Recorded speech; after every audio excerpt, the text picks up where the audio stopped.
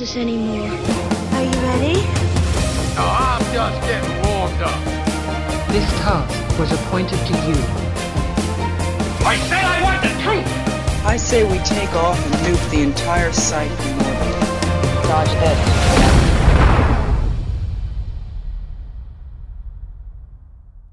Hello and welcome back to the BBFC podcast. This Halloween we're going to be chatting about horror in kids' films. We'll be discussing all the PG-rated films that kept you up at night as a kid, including The Witches, along with recent films such as Scoob and Mathieu Garonne's retelling of Pinocchio. To discuss this topic, I've invited Johnny, our Senior Compliance Officer, and Wallace, one of our compliance officers, to join me. Welcome to the podcast. Good to be with you again, Megan. First of all, I have to ask you both, what film scared you the most when you were younger? I mean, there's only one candidate for me. In my childhood, there were characters I was scared of, but I quite liked being scared of, you know, the Wicked Witch of the West or whoever. But there was one character that had a completely different effect. I didn't like being scared of him. There was nothing fun about it. It's like the difference between being on a roller coaster and being on an actual crashing train. I'm talking about Gummidge. There's a whole load of listeners out there I know who have just experienced a frisson of raw terror at the name. Wurzel Gummidge is a scarecrow in an ITV series of that name. It was pre-Watershed. It was skewed for a family audience. He was alive for some reason. I don't know why. Some devilry had gone on. I never got that far. Played by Jon Pertwee, of course, who also played one of the Doctor Who's. It started in 1979 when I was 3 and went recklessly on for a few years. And still terrifies you to this day.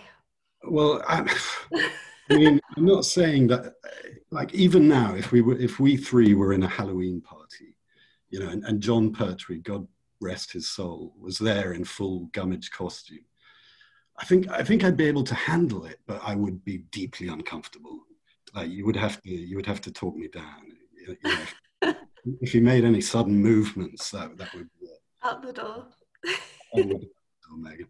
But Wurzel Gummidge is available on DVD if you want to see it. So it has been examined by the BBFC. We rated them U's with a couple of PGs. And I took a look at some of the reports out of morbid curiosity. Now, BBFC examiners are usually made of sterner stuff than me. Yeah, we see a lot of horror. But here is my question to you. Do any of the examiners even mention the horror in Wurzel Gummidge? What do you think? Do you think any of the reports express concerns? Reading previous reports, I'm going to go with a yes, but they're probably going to say yes, but it is also mitigated by childhood context and the overwhelming positive narrative. You're right. Most of the comments are along the lines of, you know, innocuous, perfectly suitable at you. One examiner calls it very sweet. You know, this is a program that there was no question of being behind the sofa. I literally couldn't be in the same room as it.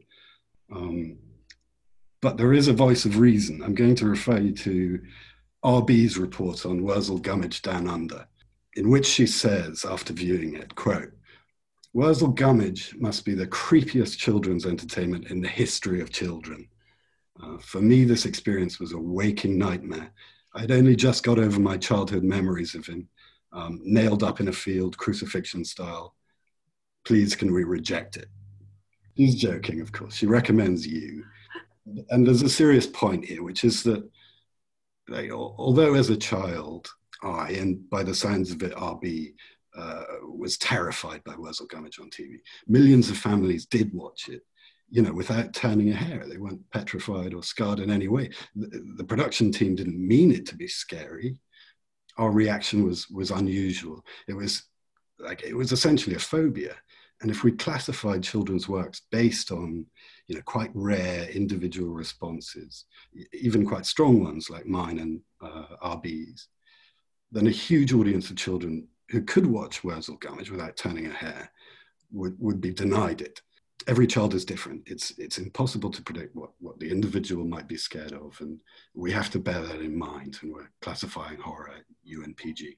And of course, at the BBFC, we always take into consideration that whilst some children might be completely fine with a PG, there are always going to be children that are more predisposed to being more scared by kind of more horror content, even if it's mitigated by, you know, something that's a bit more funny. For example, I was a very terrified child. I was a very unreasonably terrified child. No. I couldn't even watch many Disney films. I had to be escorted by my mum out of The Emperor's New Groove. And I wasn't even that young because I was so scared of that Yasma, you know, the purple villain. Yasma, she's scary beyond all reason. What about you, Wallace?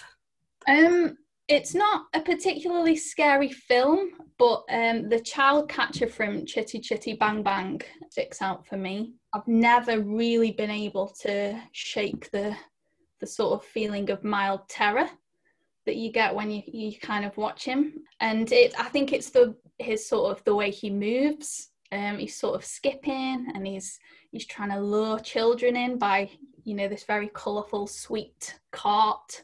You know, he's offering them kind of sweets and lollipops, and it's just the sort of complete shedding of the, you know, the nice sort of facade, and then he kind of locks him in the cage. It was a tricky one, but I think it also meant that I never spoke to strangers when I was younger, you see. I think, you know, it was it had some messages, had underlying messages in it, and I think that's a you film. It's a largely quite cheery musical, you know, really heartwarming kind of story. But yeah, it was just that particular character, I think, definitely sticks in the memory.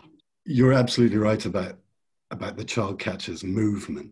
I think that's the key to the horror of it. Yeah. And he's played by Sir Robert Helpman, who was one of the great ballet dancers of the age. And he's got total mastery of his movement in the role. He flows across the screen. He just jumps on tiptoes. I think it's just, there's something about it that was very, very creepy. Thinking about, you know, the two examples you've given are maybe more kind of older examples of scary films, but thinking about our current classification guidelines, what do they have to say about scary scenes that are aimed at children at the PG and U level? Our classification guidelines say that where films are targeted at younger audiences, our classification decisions will take into account certain factors, such as frequency, length, the sort of detail that's included in the scary and unsettling scenes. And we also take into account things as like the impact of music and sound, because obviously when people are watching this in a theatre, that can all have some kind of bearing on how unsettling a particular scene is to a child. And particularly at the junior level, we appreciate a sort of swift and perhaps reassuring outcome to these scenes, just so that things are perhaps not too overbearing. You mentioned about kind of the intensity and the sound and the music and everything. How does the intensity of the horror and maybe, you know, the suspense as well impact the rating? Well, between PG and 12 or 12A, maybe the easiest thing to explain it and to show the difference between PG and 12 in terms of threat and horror. It's quite handy because two very famous films have been reclassified this year. The Empire Strikes Back, which was raised from U to PG with scary scenes being cited as one of the reasons, and Fellowship of the Ring, the first of Peter Jackson's Lord of the Rings trilogy, which I watched in our examining theatre just after lockdown, and which went from PG to 12. And leaving aside the violence in both films, here's the critical bit, which Wallace has just described from our guidelines about horror at PG, and it applies to all the films we're talking about today. And it says, frightening sequences where characters are in danger should not be prolonged or intense. Fantasy sequence and comedy may be mitigating factors. Now, both films couldn't be any more fantastical. We're not in a real world that children have to worry about when they leave the cinema. We're in a galaxy far, far away. And both films have regular comedy to diffuse the tensions. So most obviously the droids in Empire and Merry and Pippin performing pretty much the same comic relief in Fellowship. So fantasy and comedy mitigates in both cases. But are the sequences where characters are in danger prolonged or intense? Well, a good illustration of that might be to compare the Wampa sequence in Empire with the Mines of Moria in Fellowship. So in the Wampa scene, Luke Skywalker is attacked by an ice monster. The Wampa, he's hung up, we sense to be eaten later. He uses the Force to grab his lightsaber just in time. He kills the monster. He escapes, and Han Solo rescues him from freezing to death. Now, during that sequence, Kirshner, the director, is constantly cutting away from Luke's predicament, often to comedy. So to Han bickering with Leia, to the droids bickering with each other. And the whole scene ends reassuringly. Not for the tauntaun, but it ends with a joke, in fact. Han thought they smelled bad on the outside. The monster is mostly seen in long shot. The cave is bathed with light. The emphasis is on Luke's growing powers with the Force. All of these things meant that the sequence wasn't considered prolonged or intense and was fine at PG according to our guidelines. Now, the Mines of Moria sequence in Fellowship, if you can picture it, it goes from the attack of the Watcher in the water, they're sealed into the mines, there's a growing realization that the dwarves have been wiped out, drums in the deep, monsters attack, there's a big jump scare with the cave troll, they run away pursued by goblins, and it's all building up to the big monster, which is the Balrog. So it's a good half hour of pretty relentless threat and horror. Jackson never cuts away from it. There's very little comedy from memory, although there is a bit. Pippin knocking the bucket down the well isn't played for laughs, thankfully. It's just really tense. And the whole brilliant sequence ends, I shouldn't say how it ends, should I? It ends unhappily. So it's really hard to argue that the Mines of Moria isn't prolonged or intense, and it went to 12A, while the multiple mitigating factors of Empire meant that it didn't have to jump all the way from U to 12A, and it's now a PG. Thanks for that, Jenny. Looking at key films that I found scary as a child, the first one that instantly comes to mind is the 1990 dark comedy film, The Witches. It's rated PG for mild scary scenes and mild bad language. Wallace, can you tell me a bit about how the film was classified and what factors the examiners took into consideration? Yeah, so as you say, this came to us in 1990, so the year that I was born, just to put that into perspective and also reveal my age. But yeah, so with this film, the threat from the witches is sort of established very, very early on. We get this kind of sort of backstory. The main protagonist, the young boy, his gran sort of tells him stories about witches and the kind of things that he needs to sort of look out for, and with these potential sort of evil people. And it's the sort of, I think what I found a bit unnerving is the sort of idea that they're ordinary people, they're living among ordinary people, so the threat is kind of, it's within a sort of real world kind of scenario of sorts, which can be quite sort of perhaps more unnerving to younger audiences than something that's sort of set in sort of a fantastical world. And we've also got scenes of the sort of when the witches sort of reveal their true forms, so we have them kind of removing their masks and sort of showing what is sort of quite grotesque physical features, shall we say. They've got kind of long noses and they've got sort of skin with boils on them. They have square feet. So all these things are sort of quite, I still find them scary. I don't mind saying that. Yeah, there's also sequences in which children are transformed into mice, so in terms of kind of imagery, we've got sort of quite brief, but altogether still quite disturbing sort of sequences in which children are sort of in between states, so they're kind of like half rodent and half human, and they're surrounded by like a green sort of mist before they kind of scurry away to safety. So really there's lots of sort of challenging elements to this film at PG, but ones that, you know, have all been sort of carefully considered upon classification by those, you know, who did this. But on the other hand, we have elements of sort of, as you said, it's kind of a dark comedy. So we've got sort of elements of humour in and around these kind of very threatening, disturbing scenes. So for instance, like the mice immediately take on sort of anthropomorphic quality. So they're talking, you know, and they're kind of running around and talking to each other. We've got like one of them sort of not looking too disturbed by the fact that he's a mouse. He's getting to eat donuts and cake that he's found lying around. So he's sort of in his element. So you get that almost immediately after the transformation, which it adds reassurance from what is, you know, essentially quite a heightened sense of threat during those scenes. And then I think another sort of favourite of mine is like a figure like Rowan Atkinson, who plays the sort of hotel manager.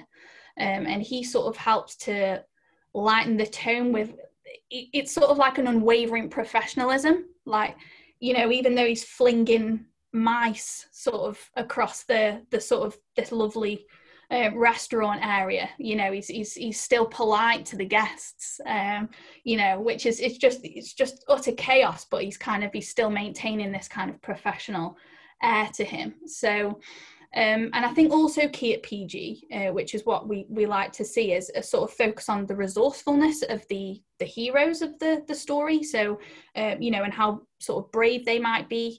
So even Luke as a little mouse, you know, he's really determined to try and stop the witches, you know, from fulfilling their sort of evil plans. You know, so he kind of goes up against a cat, you know, and and he goes into a kitchen and sort of nearly he has sort of a little end of his tail chopped off, but we don't see this, which is key at PG. It's all implied in the sort of the framing, and there's not too much kind of bloody detail. So yeah, it's kind of things like that where, you know, we've got heightened sense of threat, but then there are moments of recovery, of sort of comic relief, which offer kind of a reassurance to younger audiences that, you know, it's not all doom and gloom. And I think, you know, the fact that it's based off the Roald Dahl book, and people recognise his books as being, you know, for children, very framed around a positive outcome. I mean, the film differs from the book considerably in the ending, and it does have an overall happy ending in this version. I just wondered whether, you know, the background of the film and the recognition that children might have with the author and the framing of the film, how that helps kind of contain it at PG. Yeah, I think that's a good point. It's as you say, it's from a sort of quite sort of well-known author. I certainly grew up with a lot of sort of Roald Dahl stories, and that sort of it can almost establish, as you say, certain sort of tropes that you might be familiar with from the books. You know that there's going to be sort of good, wholesome characters, even though the stories sort of deal with, you know, quite sort of hard-going topics, I guess. You know, that there are some sort of kind of nasty characters that you come up against. But I think, yeah, as you say, the sort of, perhaps you already know that there's the sort of those lighter elements that'll sort of offer a reassurance or a sort of positive, an overall positive outlook on the stories. Do you know if we had much feedback from the film at the time? I think responses to the film were largely quite positive at the time. And it is a film that sort of many children have grown up with, and it sort of perhaps continue to be introduced to, you know, despite kind of the age of the film. And I also think that the fact that the story is being adapted a sort of second time, that kind of proves that perhaps this is a bit of a sort of classic tale, and, you know, there's something that even sort of contemporary audiences can sort of enjoy. I think it's still, as you say, it sticks in the mind as being something that's quite scary. And I'm not sure whether that's changed. So what do you think parents should be aware of when watching the film with younger children for Halloween this year? I think that, obviously, as Johnny outlined, every child is different. So it's, you know, what could scare one child of a particular age is not necessarily a sort of universal stamp of approval. So I think it's worth parents just bearing in mind what might be sort of particular trigger for their child. What, as you say, Megan, you were scared of Yzma, you know, are there any kind of, you know, is the child kind of quite scared of witches or kind of magic or things like that? Yeah, but I think it's just the sort of fact that we're dealing with witches, we're dealing with sort of something that is perhaps quite close to a child's frame of reference, you know, about sort of witches living among ordinary people and sort of snatching children. You know, that's something to bear in mind. You know, there are scary scenes, you know, in which kind of children are transformed into rodents, and we do get the sort of grotesqueness of the witches, but then also at the same time we do have these sort of mitigating factors of humour and sort of reassuring outcomes which we went over. So yeah, on balance, it's a PG, a comfortable PG. Thank you. And parents, of course, can always check out the ratings info on our website as well, or on our app, which can just give you an outline of maybe some of the classification issues that might be raised, which can always be useful as well. Another film you might be watching this Halloween, or that's recently come out, is the new adaptation of Pinocchio. It's a 2019 Italian fantasy film directed by Matteo Garrone and based on the 1883 book The Adventures of Pinocchio by Italian author Carlo Collodi. You might recognise this from the Disney version of Pinocchio, but there are some differences in the films. Johnny, can you tell me a bit about these differences? Yeah, I mean, just to say, first of all, Pinocchio was a really tricky one. We've had a few complaints about our decision, which, like all decisions Wallace and I make every day, was based on our guidelines. I was part of the team that examined it. It is an Italian fantasy, a live-action retelling by Matteo Garrone, as you say, Megan, of the Italian children's book from 1883, which tells the story famously of a wooden puppet who wants to be a real boy. It's a book of huge cultural significance. AI, artificial intelligence, a very beautiful Spielberg film from Kubrick's development, is very broadly a retelling of Pinocchio. The idea of someone's nose growing when they lie, that comes from Pinocchio. Like, he's up there with Holmes or Dracula or Alice as one of the few literary characters that are instantly recognizable. But people are certainly most familiar with the great Disney version, as you say, Megan, from 1940. Now, what you wouldn't necessarily know about Pinocchio from the Disney is that it's a dark story. Pinocchio is turned into a donkey and thrown into the sea to drown. Puppeteer threatens to use him for firewood. He's hung from a tree by villains, but we'll come back to that. It's in a grand tradition of fairy tales, and fairy tales are quite dark. They're about forests and danger and monsters. Now, does that fact mean that a film based on a fairy tale is going to be suitable for children in 2020?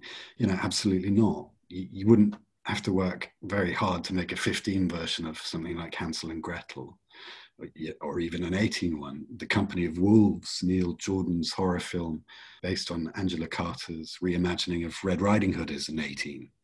But Pinocchio at least does have a grounding in tradition. It's a tale that's delighted children for over 100 years, and that doesn't necessarily make it a U or PG, but it does mean there's a weight of expectation when we're applying the guidelines. So I'll just take one scene from Pinocchio, the one which we talked about most in our discussion after the film. In it, Pinocchio has been warned about assassins, and he's walking through the countryside at night, and Cat and Fox, the villains, spring up and chase him. He asks for help at the Blue Fairy's house, but she refuses, and the villains capture him. And the next morning, we find him hanging from a tree. And one of the Blue Fairy's minions comes along and saves him and takes him home. So when we're thinking about the threat in that scene, we're looking at the same part of the guidelines that we applied to Empire Strikes Back at PG and Fellowship of the Ring at 12.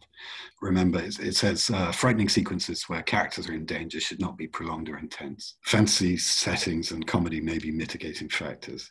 So we're thinking, when we look at that scene, is the sequence fantastical? Clearly, yes, it is. Is there comedy? It's not a funny sequence, but there is comedy in that the villains are comically blundering, and the fact that they try to hang Pinocchio is a joke. It's a joke on them.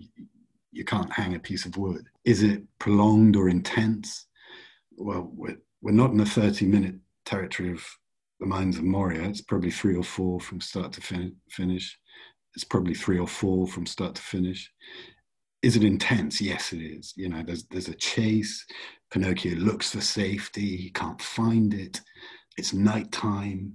Pinocchio is in some ways a child. He's played by a child, and hanging a child doesn't feel PG. But in other ways, he's definitely not a child. You know, his whole quest is to become a child, and crucially, it's established that he doesn't feel pain. So applying the guidelines, we felt that there were enough mitigating factors to keep that scene a PG. But obviously we read and carefully consider every complaint that gets sent into the board, and we reflect on our decisions. My feeling, I suppose, is that the strength of the response to Pinocchio was at least partly influenced by current events. It was released when families were just coming out of lockdown. We were all desperate to be cheered up. Perhaps we were more in the mood for a Walt Disney Pinocchio than the Garrone version. But would it have been fair on the Garrone version for us to put it to 12A, you know, for not necessarily being the type of film people wanted at that particular moment, despite the fact that the guidelines indicated a PG? It's a tough one. I don't know.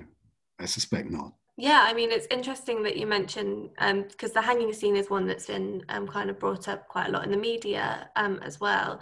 But you mentioned that, you know, you can't hang a piece of wood. Does the fact that we know him as, you know, a puppet, is that one of the main mitigating factors, do you think? Yeah, I think it is. So, like I mentioned, that it's been established that he doesn't feel pain as a character. Earlier on in the film, he burns himself. And in fact, he burns himself in the original Disney version. And his response to the burning is he's not bothered by it. And so we know that he's not suffering during that sequence. And I think that really helped when we were making our decision. And I guess another thing to kind of say about Pinocchio is that because it has got that Disney kind of background, you as a viewer are kind of in a Disney mentality when you're watching it. So I presume maybe that, you know, the people going in to watch it have that in mind. And they also know with Pinocchio that it's got an overall positive ending. And there's that familiarity as well, as we say, which we also talked about in the Witches and the Roald Dahl books, which I suppose helped as well. Is that the case? Yes, it is. I mean, the Disney film is, well, for want of a better term, it's a Disney-fied version of the stories. The sharper edges of the original stories are blunted out. You know, there are songs. It's animated. It's an unimpeachable you. The only thing that we mentioned in the ratings info last time it came in was, I think, the cigar smoking in the film. The hanging scene isn't there. It wouldn't have passed at you if it had been. The donkey transformation is there. You know, the drowning's there. He burns himself, like I said. But the Disney version is a low-end you version of the story, as opposed to this high-end PG one. And it's also worth noting, I suppose, the age range for the PG, because just despite it meaning parental guidance, we would usually say that it's suitable for children aged 8 and over. Is that correct? Yeah, I mean, the key at PG is that a film shouldn't unsettle a child at around 8 or older. And so parents are advised to consider whether the content may upset their own child. Like we said earlier in the podcast, it's often difficult to say. But as you mentioned earlier, Megan, you know, our long ratings info is available on our website for every film that's in the cinemas. And if you have any doubts, then it's always best to check that. Thank you very much. The next film we're going to talk about is childhood favourite of mine, actually, that has had its retelling recently in 2019, and that is Scoob.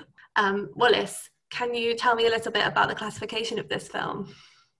I can. So yeah, I really enjoyed this film. I was on the team. I classified this one. Yeah, so I think the main issues, we classified this PG for mild threat, rude humour and language. And I think what is interesting about this retelling is that obviously we're dealing with a familiar character. He's well established now, Scooby-Doo. He's, you know, and also in terms of like the various tropes that we know happens in a Scooby-Doo episode. You know, it's very kind of well established. But I think what I love about this is how in this new adaptation, we get the sort of origin story of how Scooby and Shaggy become friends, which of course involves a large meaty sandwich, which is really lovely to see, because obviously when you're usually watching the kind of older Scooby-Doos, it's, you know, it's well established that they're friends, but this sort of film gives it, you know, the origin story that we've always wanted to know, really. And it's also, this story, it's given a sort of real contemporary feel. So we have sort of celebrity faces such as Simon Cowell appearing in it, and we've got kind of, there's other contemporary references like to do with Netflix and things like that, so it's stuff that kind of younger audiences will be familiar with. We've also got voices from Zac Efron and Amanda Seyfried, you know, so they'll be kind of familiar as well. And I think it's a film that sort of the whole family can enjoy together, because it's kind of funny, it's sort of action packed, but there's also some really positive messages about the importance of friendship, you know, and how that can sort of overcome certain barriers. But then I think there's quite a lot for sort of older viewers, so for parents as well, who will obviously be familiar with Scooby-Doo. But there's characters that perhaps are from their childhood. So we get an appearance from Dastardly and Muttley, who I know from the series Wacky Races, which was a favourite of mine growing up, you know, along with some kind of newer sort of 21st century references that you know, they can share with their children. Yeah, and we do have kind of familiar sort of Scooby-Doo type scenes in which they go into a haunted house, and you've got people like revealing themselves under, you know, like the ghosts are not actually, a bit of a spoiler really, but you know, we've got the kind of the usual reveal. So yeah, there's kind of the creepier moments are sort of peppered with, you know, the sort of, there's a lot of comedy elements which Scoob and Shaggy kind of bring to the table. There's also a fantastic I think it's a full recreation of the original TV show intro, which I absolutely was gobsmacked by when they actually just recreated the whole intro scene. And I hadn't watched Scooby-Doo since I was maybe around 8, but straight away I was like, this is the introduction. They've like completely remade it. And I think like touches like that were just so fantastic for young people to share that experience with their parents or with their older siblings as well. So it's definitely one for the whole family to watch together, I think. Definitely, I would agree. And yeah, we kind of touched on the older Scooby-Doo. How does the film differ from the TV show that everyone really remembers? With any kind of new adaptation, we've got sort of new visual effects, which can have an overall bearing on the sort of intensity of certain scenes. As we were saying, the sort of the creepy haunted house scenario, maybe that kind of amplifies the sort of level of threat slightly, but at the same time it's all sort of very colourful, it's very sort of light-hearted in tone, and lots of kind of really sort of positive messages. So yeah, while there are kind of really sort of established tropes, we have a lot of like robots as well, kind of robotic characters which kind of chase the heroes around, which is kind of more of a contemporary touch. But even these are sort of well contained at PG because they bring their own comedy element. These robots are kind of quite funny, and they're kind of, even though they're relentless, they're just sort of, there are some that are quite cute, you know, they look quite sort of almost as if you can cuddle them.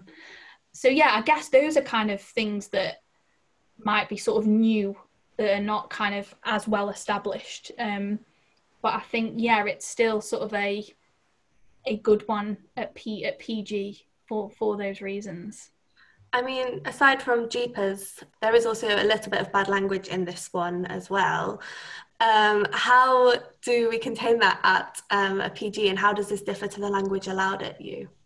So yeah, there is some mild bad language in Scoob, and our guidelines sort of take into account the views expressed in our sort of public consultation exercises that we engage with, which sort of place certain words above others in terms of category, depending on how sort of audiences kind of feel about them. However, I would say that the mild bad language in Scoob, although it's kind of not acceptable at U level as per our guidelines, it is in keeping with PG, as it's not particularly aggressive. It's more of a kind of expression of frustration from the characters, you know, as they try to sort of muddle their way through sticky situations. So I think that's key. It's the sort of context surrounding the way that the language is used. So even though at U we wouldn't find certain words acceptable, it's sort of the way that they're used, it's still very light-hearted, and we haven't got any sort of aggressive, you know, exchanges as such that use bad language. So it is comfortable at PG level. So Scoob was released over lockdown. How does watching films at home differ from the big screen experience, and how can you make a film night extra spooky for this Halloween? I think perhaps one of the benefits of watching a film from home, you know, even though, you know, it's perhaps a little more exciting to go out to the cinema to view something, particularly if it's kind of a spooky film, I think it's good that you're surrounded by home comforts. So a film that does have sort of scary scenes might feel a little less threatening in a sort of familiar environment to younger people. I think viewing films from home could be a sort of great introduction to films with kind of more scarier themes. It's perhaps a sort of way in which sort of families and children can sort of be prepared for seeing something that is a little bit scary on the big screen. And of course, there's always kind of ways to sort of, you know, vamp up the viewing experience, perhaps like dressing up, you know, or making some sort of Halloween themed snacks, perhaps decorating the house, you know, sort of recreating your own kind of favorite spooky scenes. You know, all these things can perhaps, just make it a little more exciting. Yeah, definitely. I think I'll be making Scooby snacks this Halloween. Snacks, yeah. Excellent. What advice would you give to parents who might be worried about how scary a children's film looks? Well, the advice that I would give is to, before you take your children along to the cinema, just check our long ratings info on our website for that particular film, and we'll tell you all of the issues that are involved in it and all the things that you might like to know, and that way you go fully armed into the cinema.